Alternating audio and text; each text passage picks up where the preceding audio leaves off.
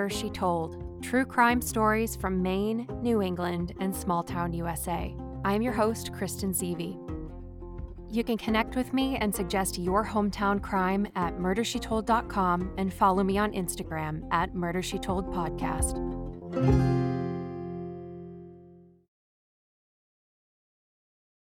The hallway was unusually dark as Judith Rahn and her boyfriend climbed the stairs of her 3-level apartment building on Merrimack Street in Manchester, New Hampshire, where she shared a 2-bedroom apartment with her 14-year-old daughter, Lorene.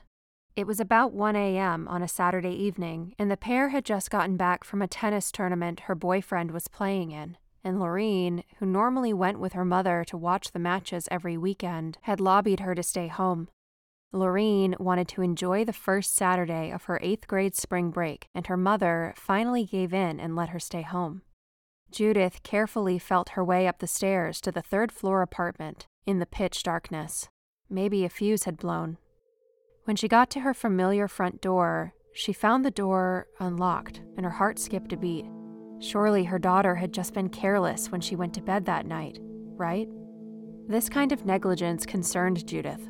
She knew her daughter was young, but there had been a lot of scary things happening in the neighborhood recently, and forgetting to lock the door wasn't an option. Judith peered into her daughter's room and found Lorene sleeping under the covers, so she went to get ready for bed herself. But just as Judith was about to turn out the lights, the door to Lorene's room creaked open, and a sleepy, slightly hungover girl walked out, rubbing her eyes. This girl was not her daughter. "Where's Lorene?" Judith asked. She recognized the girl. This was one of Lorene's friends from school, Kristen. "She went to sleep on the couch," Kristen said, squinting as she adjusted to the light of the living room. She then realized that Lorene wasn't on the couch. A stone in the pit of her stomach took the oxygen from her lungs when Judith saw her daughter's pillow and blanket, crumpled and alone on the cold couch. The ticking of the wall clock above the dresser counted the seconds as the reality of the situation set in. Suddenly, Judith's boyfriend yelled from down the hall. The back door to the apartment that opened up into a pitch-black hallway was also unlocked. But even more alarming, it was ajar, and Lorene was nowhere to be found. This is the story of the disappearance of Lorene Rahn. It was the early morning hours of Sunday, April 27th, 1980, and after 2 hours of panicked searching for Lorene, making phone calls in the middle of the night to her friends and family, Judith called the police at 3:45 a.m. This was a time before Amber Alert. This was a time when police assumed missing teenagers were runaways who would return home soon, and usually advised parents like Judith to just give it time. The protocol, in absence of a sign of struggle, was simply to wait. The police believed that Lorene's case was no different. There was no sign of a struggle, and police thought that Lorene was probably just a runaway who would come back soon. Judith was a single mom in a time where women were harshly judged for it, and she and her daughter had gotten into a little fight earlier that day. Lorene probably just took off to punish her mom, but her mother didn't think so.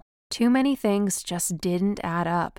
Lorene had just turned 14 earlier that month, and for her birthday, her mom got her a new pair of sneakers she'd been begging for, as well as some new clothes that Lorene loved. But all of those were left behind. The sneakers were sitting right there in the living room next to Lorene's purse, something she typically carried everywhere, something her mom insisted to police she would never leave behind. The cops questioned Lorene's friend, Kristen, asking her to recount the activity from that evening. At first, she didn't seem to want to reveal much information. Perhaps she was afraid she might get in trouble. But what we know now is that Lorene and Kristen spent most of the day at the Rosebud Superette, which was only a 5-minute walk away. A superette is basically a small supermarket, like a New York City bodega, where you can get beer, wine, and other household basics. According to an article from the Manchester Ink Link, Lorene was spotted drinking with some older boys throughout the day. The legal drinking age in 1980 was 18, and Lorene was 4 years underage. The drinking age didn't change to 21 until 1984 in an effort to deter drinking amongst high school kids. And even though this was a time when high school drinking was the norm, Lorene was awfully young. The Rosebud Superette wasn't an uncommon place to find Lorene. It was a popular hangout for neighborhood teens, and she often met up with friends there, socializing for hours. Judith learned from a friend that she saw Lorene there that day, helping restock the wine coolers at the store. After being out all day, by 11 p.m., Lorene and Kristen returned to the apartment, and they weren't alone. A boy was with them. The written details on this are a little spotty, but there was at least one boy there that night, and maybe two, and they were both older. One of them was either 15, according to one report, or 18, according to another. His name has never been publicly revealed, so I've given him one: Brad. There were 2 reports of a second boy who was with them at the apartment, one from a Reddit user who claimed Kristen was her mother, and a second from an article in the Union Leader. They were all drinking beer and wine at the apartment. Around 12:30 a.m., the group heard voices coming up the hallway. Brad panicked, thinking it was her mom coming home. He didn't want to get caught at the apartment so late at night, so Lorene helped him out the back door. Maybe this was why Judith's boyfriend discovered it ajar when they arrived, but Brad confirmed that he'd heard Lorene lock the door securely behind him. Police questioned another neighbor in the apartment building that corroborated the kids' accounts of hearing voices in the hallway outside the Ron apartment that evening. Kristen said that Lorene was setting up on the couch to sleep. This was the last time she saw her. But this was just the beginning of an investigation that would span over 40 years. 14-year-old Lorene Ron was a spunky teenager, described in articles as sweet and unlikely to run away. She was outgoing and loved to sing and dance, and had the brown hair and blue eyes that ran in the family. She had dreams of being an actress. She was an A student at Parkside Junior High, a precocious kid who had just turned 14. She and her mother were close, and Judith said that they rarely fought, despite the tiff that they'd gotten into the day she disappeared. Her circumstances were difficult, though. Lorene's home life was broken. Her father wasn't in the picture. He and Judith got divorced when Lorene was a baby, leaving her to raise her daughter alone. One of her aunts, Diane Penault, Judith's sister, told the Union Leader that Lorene was a bit troubled, that she hung out with the wrong crowd, and often it got her into trouble, drinking and smoking weed. And her other aunt, Jo Beth Swanson, said she grew up fast. Judith didn't let on in the newspapers that she knew about the mischief Lorene was getting into, but mothers often have an intuition about these sorts of things and a reputation to protect. Her acting out was never anything serious, right? She had threatened to run away before, in the heat of the moment, but Judith never believed that would actually be the case. Her mother knew she would never leave home without her clothes, her shoes, and her purse, right? Judith believed that her daughter wouldn't have run off on her own accord, but Lorene did spend a lot of time on the street with her friends, some of whom were a bit unsavory, and at the time, Manchester wasn't the safest place to live. Could one of her friends be behind her disappearance? Nell Porter Brown told Harvard Magazine that certain parts of Manchester were like a ghost town, with tremendous vacancies and little foot and car traffic. Despite the fact that police still suspected Lorene was a runaway, they canvassed the area, trying to glean as much information as they could from neighbors. They inspected the apartment building and the surrounding areas. They discovered that the light bulbs in the hallway weren't out from a blown fuse or a tripped breaker, but were actually unscrewed just enough to kill the light. Was it a prank or part of a more sinister plot? They tracked down Brad and got his side of the story, but Brad told them exactly what Kristen said. He said that he left around 12:30 when they heard voices coming down the hall. Police cleared him as a suspect. Judith enlisted help to post missing persons flyers all around town and got the local newspapers to print her photo often.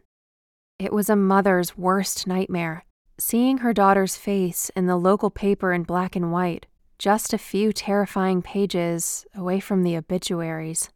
Fluffy dark hair framing a pretty face with a Mona Lisa smile and a precocious twinkle in her eye. The face of a girl forever 14.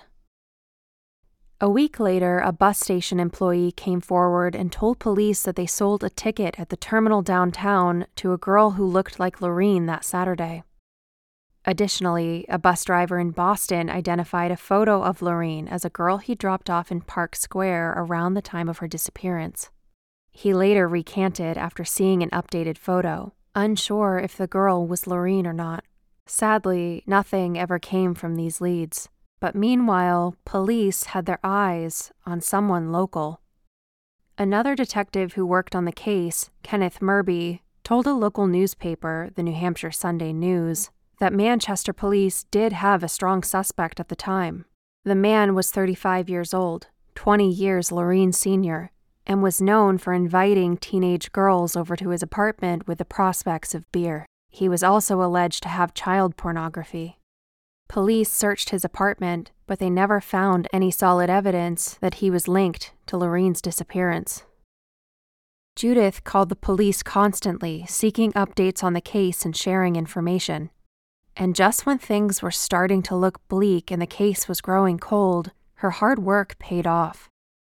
Judith carefully reviewed each of her phone bills for any signs of unusual activity, hoping for a sign that her daughter was still alive. And in October of 1980, about 6 months after Lorene's disappearance, Judith found a clue. She was going over her monthly charges and discovered that 3 calls were charged to her account from an area code she didn't recognize. The area code was from California, and with the help of the local police department, they were able to determine that the 3 calls came from a motel payphone in Santa Monica. How did Judith get charged in New Hampshire for these calls originating from a California payphone? In 1980, you could dial 0 from a payphone to get the operator on the line, and you could request that the call be billed to a third party. So in this case, if the caller at the Santa Monica motel dialed 0 and told the operator they wanted to bill it to a third party, the operator would have asked where they would like to bill it to, and they would have said Judith Ron's account in New Hampshire. But in theory, you can't just bill charges to somebody's account, though it did occasionally happen. The operator would have either asked the caller to wait while they called Judith to confirm the charges, or they would have to provide a PIN number to authorize the charges immediately. She knew that her daughter was alive, and perhaps this was a way of asking for help, or a clandestine way to let her know where she was. She had no family in California and knew of no connections that Lorene would have had there, but she believed it was plausible that Lorene's big dream of being a Hollywood star may have led her there. She always liked warm weather and hated being back in New Hampshire, said Judith, who had moved from Miami to Manchester with Lorene when she was 4 and sometimes traveled with her to Florida for vacation. Although she received the bill in October, all 3 calls had been placed in July, 3 months after Lorene disappeared. Police learned not only where they were placed from, but also who they were placed to. 2 of the calls were another payphone at a motel in nearby Santa Ana, and the 3rd call was placed to a hotline that provided assistance and information to teens who had questions about sex. Judith begged the local police department to follow up on this promising lead, but they saw it as most likely a clerical error on the billing, or at most an odd coincidence. But she wouldn't take no for an answer, and called the local FBI in Concord, New Hampshire to ask for their support. They said that although they couldn't take the case without evidence of kidnapping, they referred her to 2 ex-FBI agents turned private investigators. She hired them both. In the months following the discovery of the calls, they traveled to California and looked into the 2 motels, but it turned up nothing. So they turned their attention to the sexual assistance hotline, which was run by a doctor in California. The doctor said he knew nothing about Lorene, and he had no record of her call. He looked at a photo of her and said he'd never seen her before. Another dead end. When the leads dried up, Judith turned to more unconventional methods in her desperation for answers. She asked Lorene's friend Kristen to undergo hypnosis to help remember everything from that night and she agreed. Judith went to psychics for help. Some told her she was kidnapped, and others said she was murdered and buried under the floor of a fuel depot near the river. Judith took this information to the local police, and they took this possibility seriously and dug it up, but recovered nothing. Lorene had vanished, and no trace of her was found until months later, when her mom started to get weird calls. In the year following Lorene's disappearance, Judith received a number of mysterious calls in the middle of the night. The calls would come at 3:45 in the morning on a regular basis, and when she would pick up, nobody would talk on the other end. 3:45 was the time she reported Lorene missing to the police. Was it a coincidence or a sign? Around Christmas time, the calls would come in on an almost daily basis. Oddly, Judith's sister Janet also received calls from an unknown female caller. She asked for Janet to put her son, Michael, on the line, and she referred to him as Mike. To the family, he was always known as Michael. Lorene was the only one who called him Mike. When he picked up the phone to talk, nobody responded. Judith asked for help from the police to trace these calls, but nothing could be done. The case grew cold. 5 years after Lorene vanished, the friend who was in the apartment that night died suddenly. Brad had taken his own life and left a note for his family saying he couldn't take it anymore. So whatever Brad may have known about that night, he took it to his grave. 1 year later, in 1986, Judith was contacted by a childhood friend of Lorene's named Roger, who said that his mother received a mysterious phone call that was meant for him. He said that the girl on the line called herself Lori or Lorene. His mother couldn't tell which it was. She mentioned that she was an old girlfriend of Roger's and asked for him.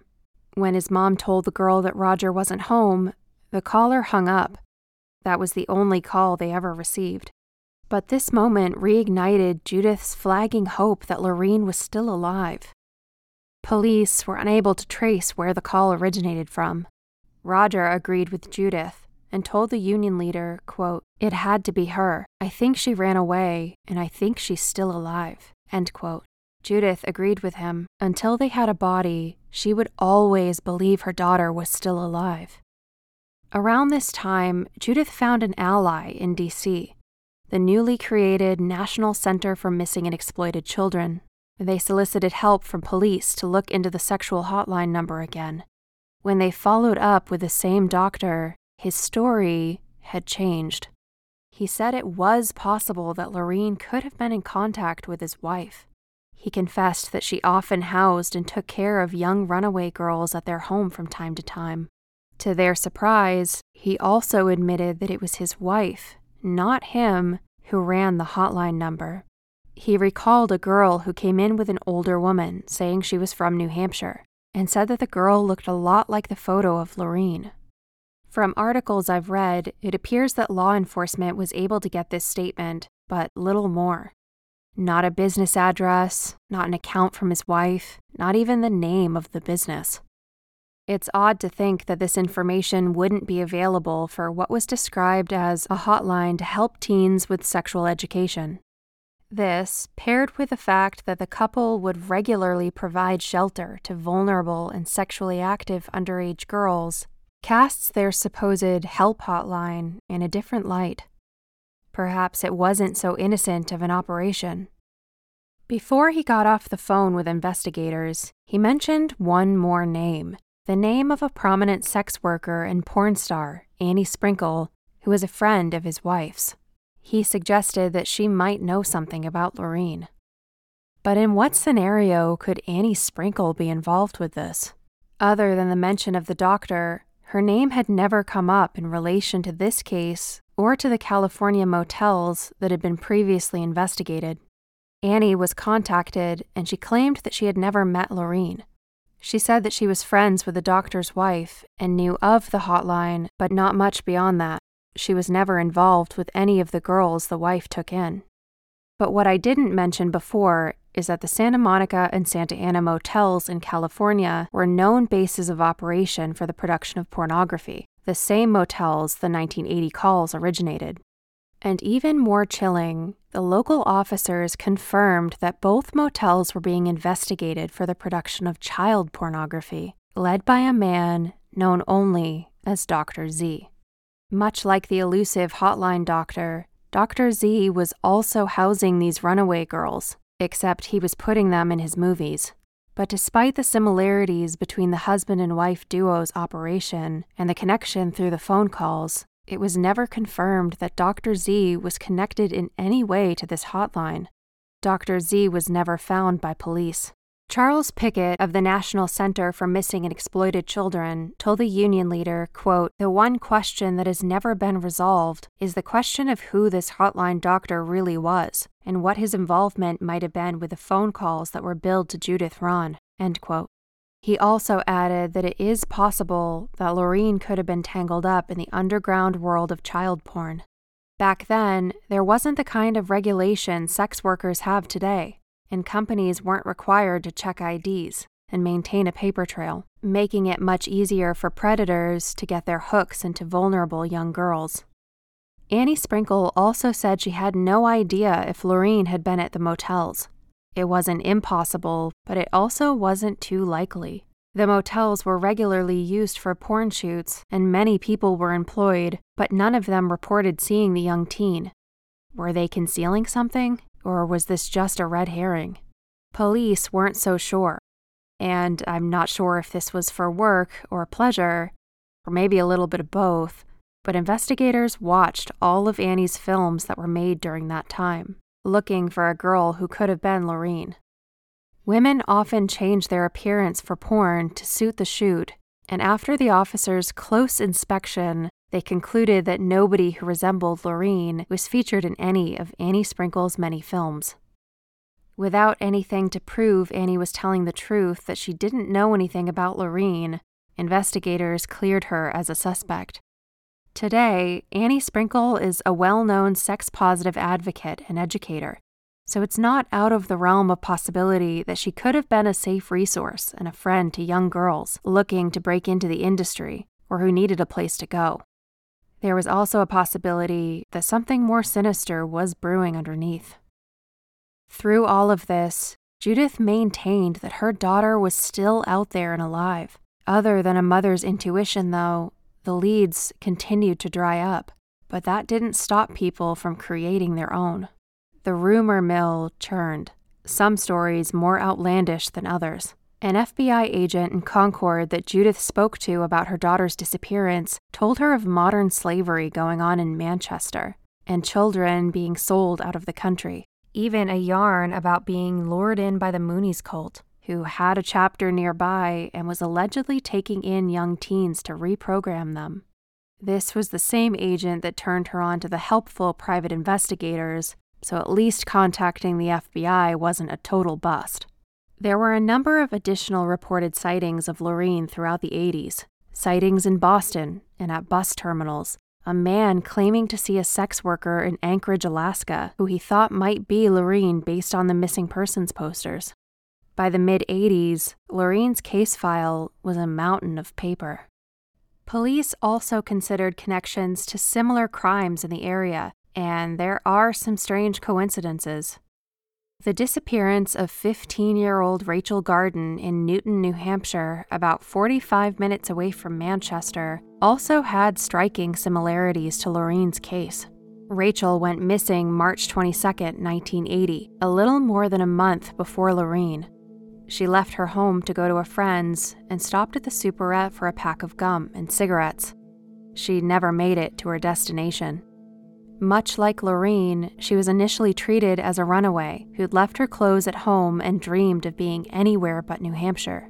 It was later determined that on the night of her disappearance, she was seen talking to 3 young men, all with long criminal rap sheets, in a car near the Superette.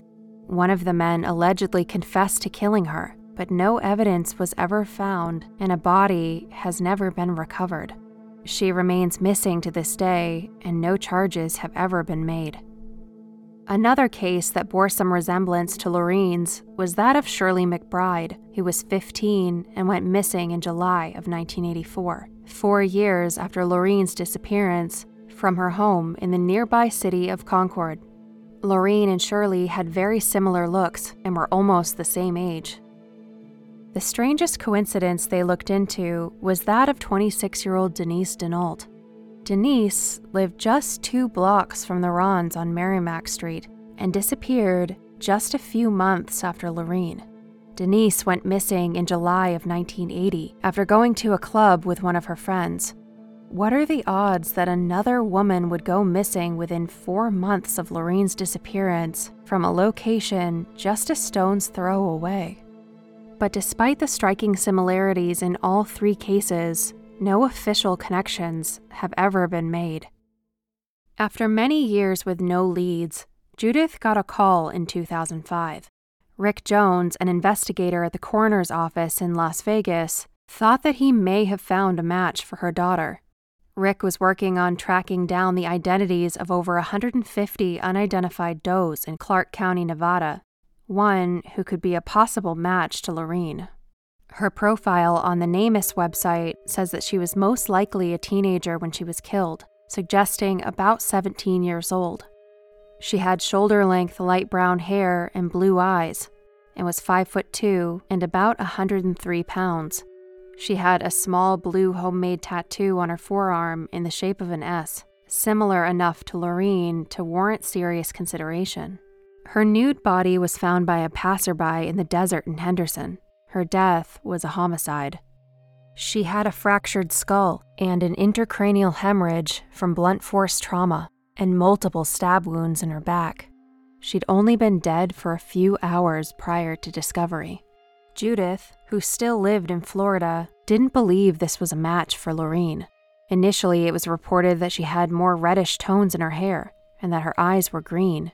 Judith pointed out that her facial features were different and that Lorene was 5'4" and Jane Doe was 5'2". Lorene also would have been 14 and not 17. But Rick Jones didn't think this was out of the realm of possibility.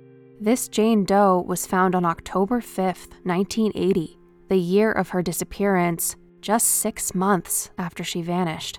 And the calls that showed up on Judith's bill were placed in California in July of that same year, not so far from where she was found in the Las Vegas desert. At the time, Las Vegas was a magnet for runaways. What teenage girl doesn't think at some point that their hometown is lame and their parents are ruining their lives, dreaming of some glamorous life in a place where the lights are bright and stars are born? The truth is that golden cities like Las Vegas and Hollywood swallowed up girls like Lorene, naive, young, and dreaming of stardom, using them and spitting them out on the street. If Lorene was a runaway wanting to conceal her identity or sex trafficked into the seedy world of child pornography, it's plausible that her hair could have been a different color. Jane's eyes were actually blue, and the 2-inch height difference wasn't enough to rule out a match. Jane was found face down, and Rick Jones said that could have altered her facial features post-mortem. Quote, "We rule out people by scientific means, and that's what we're currently doing," end quote. Jane's bones had been exhumed in 2003 from her unmarked grave to compare to another missing person that wasn't a match, so they had her DNA on file. Both Judith and Lorene's father provided DNA to test against. But I'm going to assume that by lack of an update, they weren't a match. I reached out to the Clark County Coroner's Office for an update on Jane, but I hadn't heard back at the time of this recording. Jones spent all of his free time working on unidentified cases in the Las Vegas area, and he was a pioneer of a new generation of investigators in the digital age. Quote, "I just wish I could help these people. I felt like if this was my daughter missing, I would never stop looking. And I fully believe that the families of these missing people have never stopped looking for their loved ones," end quote. It was time to take stock of the years of possibilities and near misses. Judith told the New Hampshire Sunday News in 2005, quote, "The only thing I can think of is somebody has chloroformed her and given her a drug that made her lose her memory, or she's been sold out of the country or whatever. I can't imagine why she would never call me," end quote.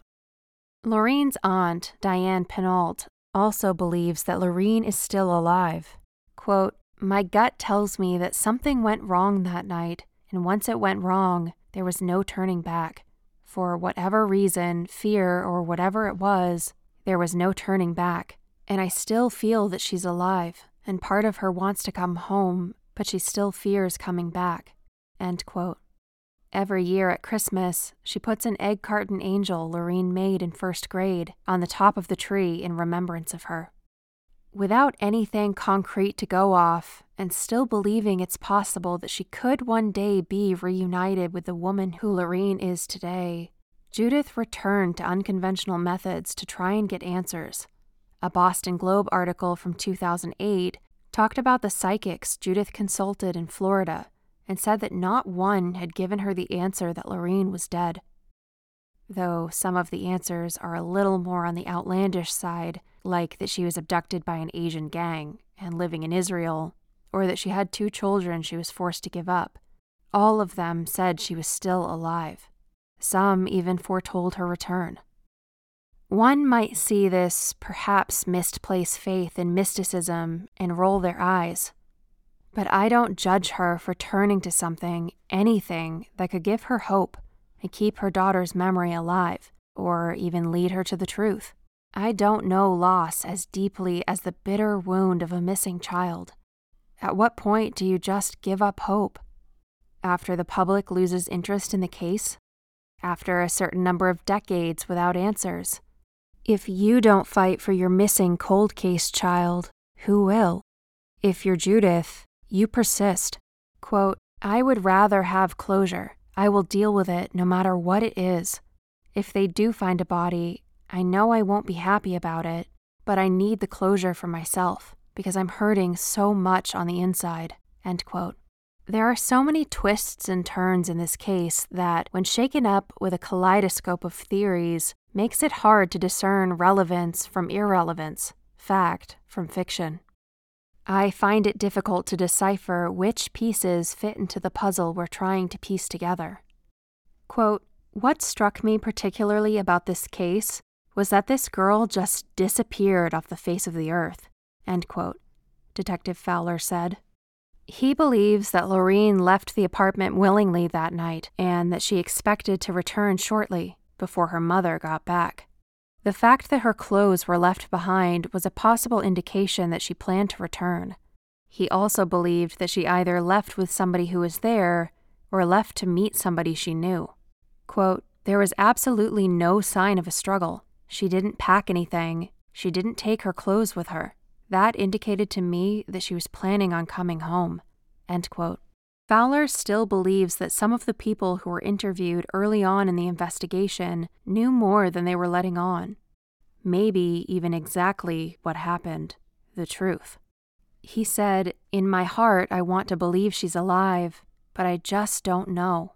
Quote, "This is one I wish I could have solved before I retired. It was one of those cases that was challenging, and I really wanted to find her one way or another." End quote. Fowler retired from the Manchester Police Department as detective lieutenant in 2000. Both Tony Fowler and Kenneth Murby, another investigator who worked on this case extensively as well, separately agreed that not solving this case for Judith was their biggest professional regret. Murby, who spent 33 years doing police work, was once so caught up in Lorene's case that he and his wife would spend hours looking for clues around Manchester. Quote, "The girl literally disappeared. We made phone calls and sent dental charts all over the country wherever bodies were found. I guess there's still a ray of hope, and I've always had that hope for Lorene. It was one of the voids in my life, and someday before I die, I hope somebody finds the answer." End quote, Murby said. Unfortunately, that day hasn't come. Kenneth has since passed away, and I spoke with his son, who told me the exact same thing, that his dad never stopped thinking about Lorene and what happened to her. But this story is far from over. The search continues today, and the torch has been passed on to a new breed of investigators. The photo that accompanies this story, the beautiful portrait of 14-year-old Lorene, was created on January 30th, 2021, 2 days before the release of this episode, by an expert in colorizing and enhancing old black and white photos on the online forum WebSleuths. The difference between the old photo and what has just been produced is striking. It breathes new life into a worn-out old newspaper photo of a long-forgotten teen, and new life into an investigation that is tantalizingly close to being solved. In November 2020, just a couple of months ago, an unidentified body of a woman found in Vancouver in 1998 was suggested as a possible match to Loreen. A reconstructive image of the woman was posted on doenetwork.org in April of 2020, and a savvy investigator linked it to Loreen's disappearance. It has been submitted to the British Columbia Coroner's Office by WebSleuth user Sam Spade. The woman died by suicide in 1998, 18 years after Loreen's disappearance, and by all accounts, could be her. They both had brown hair and blue eyes, and they're a match for age range. Moreover, their resemblance is uncanny. I will link it in the show notes on murdershetold.com. I don't know the results of the investigation yet, but I hope to have an update to share in the future.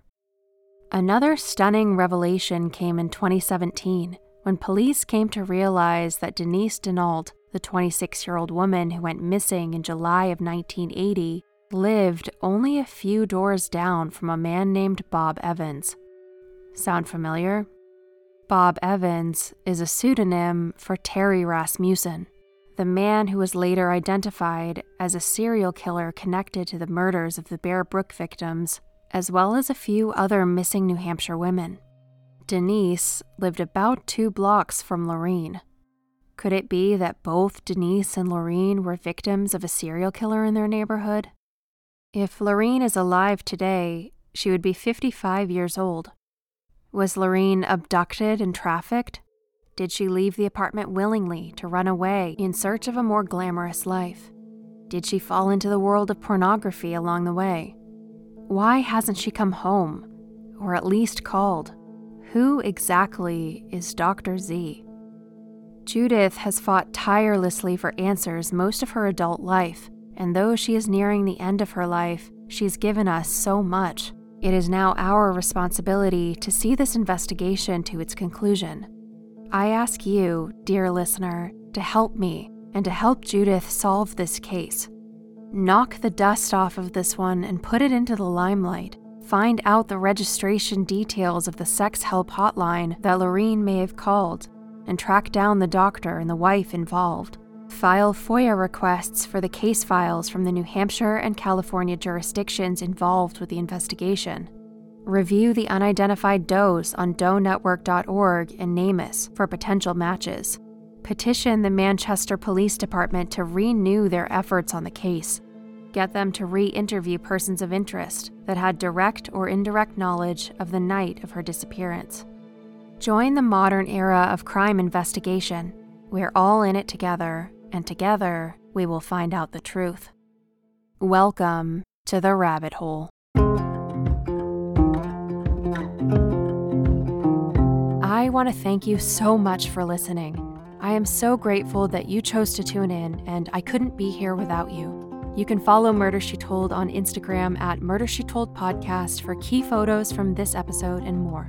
I am super excited to invite you to the secret Murder She Told Facebook group, where you can connect directly with me and other listeners in the community to discuss this case, vote on upcoming episodes, and more.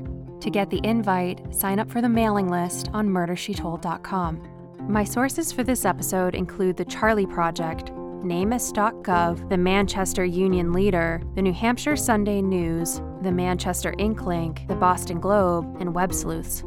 Additional resources include the book The Disappearance of Loreen Ron by Ruth Canton. Special thanks to Byron Willis for his writing support. All links for sources and media can be found in the episode link in the show notes and on murdershetold.com. If you're a friend or a family member of the victims or anyone connected to this story, you are more than welcome to reach out to me at murdershetoldpod@gmail.com. If you have a story that needs to be told or would like to suggest one, I would love to hear from you.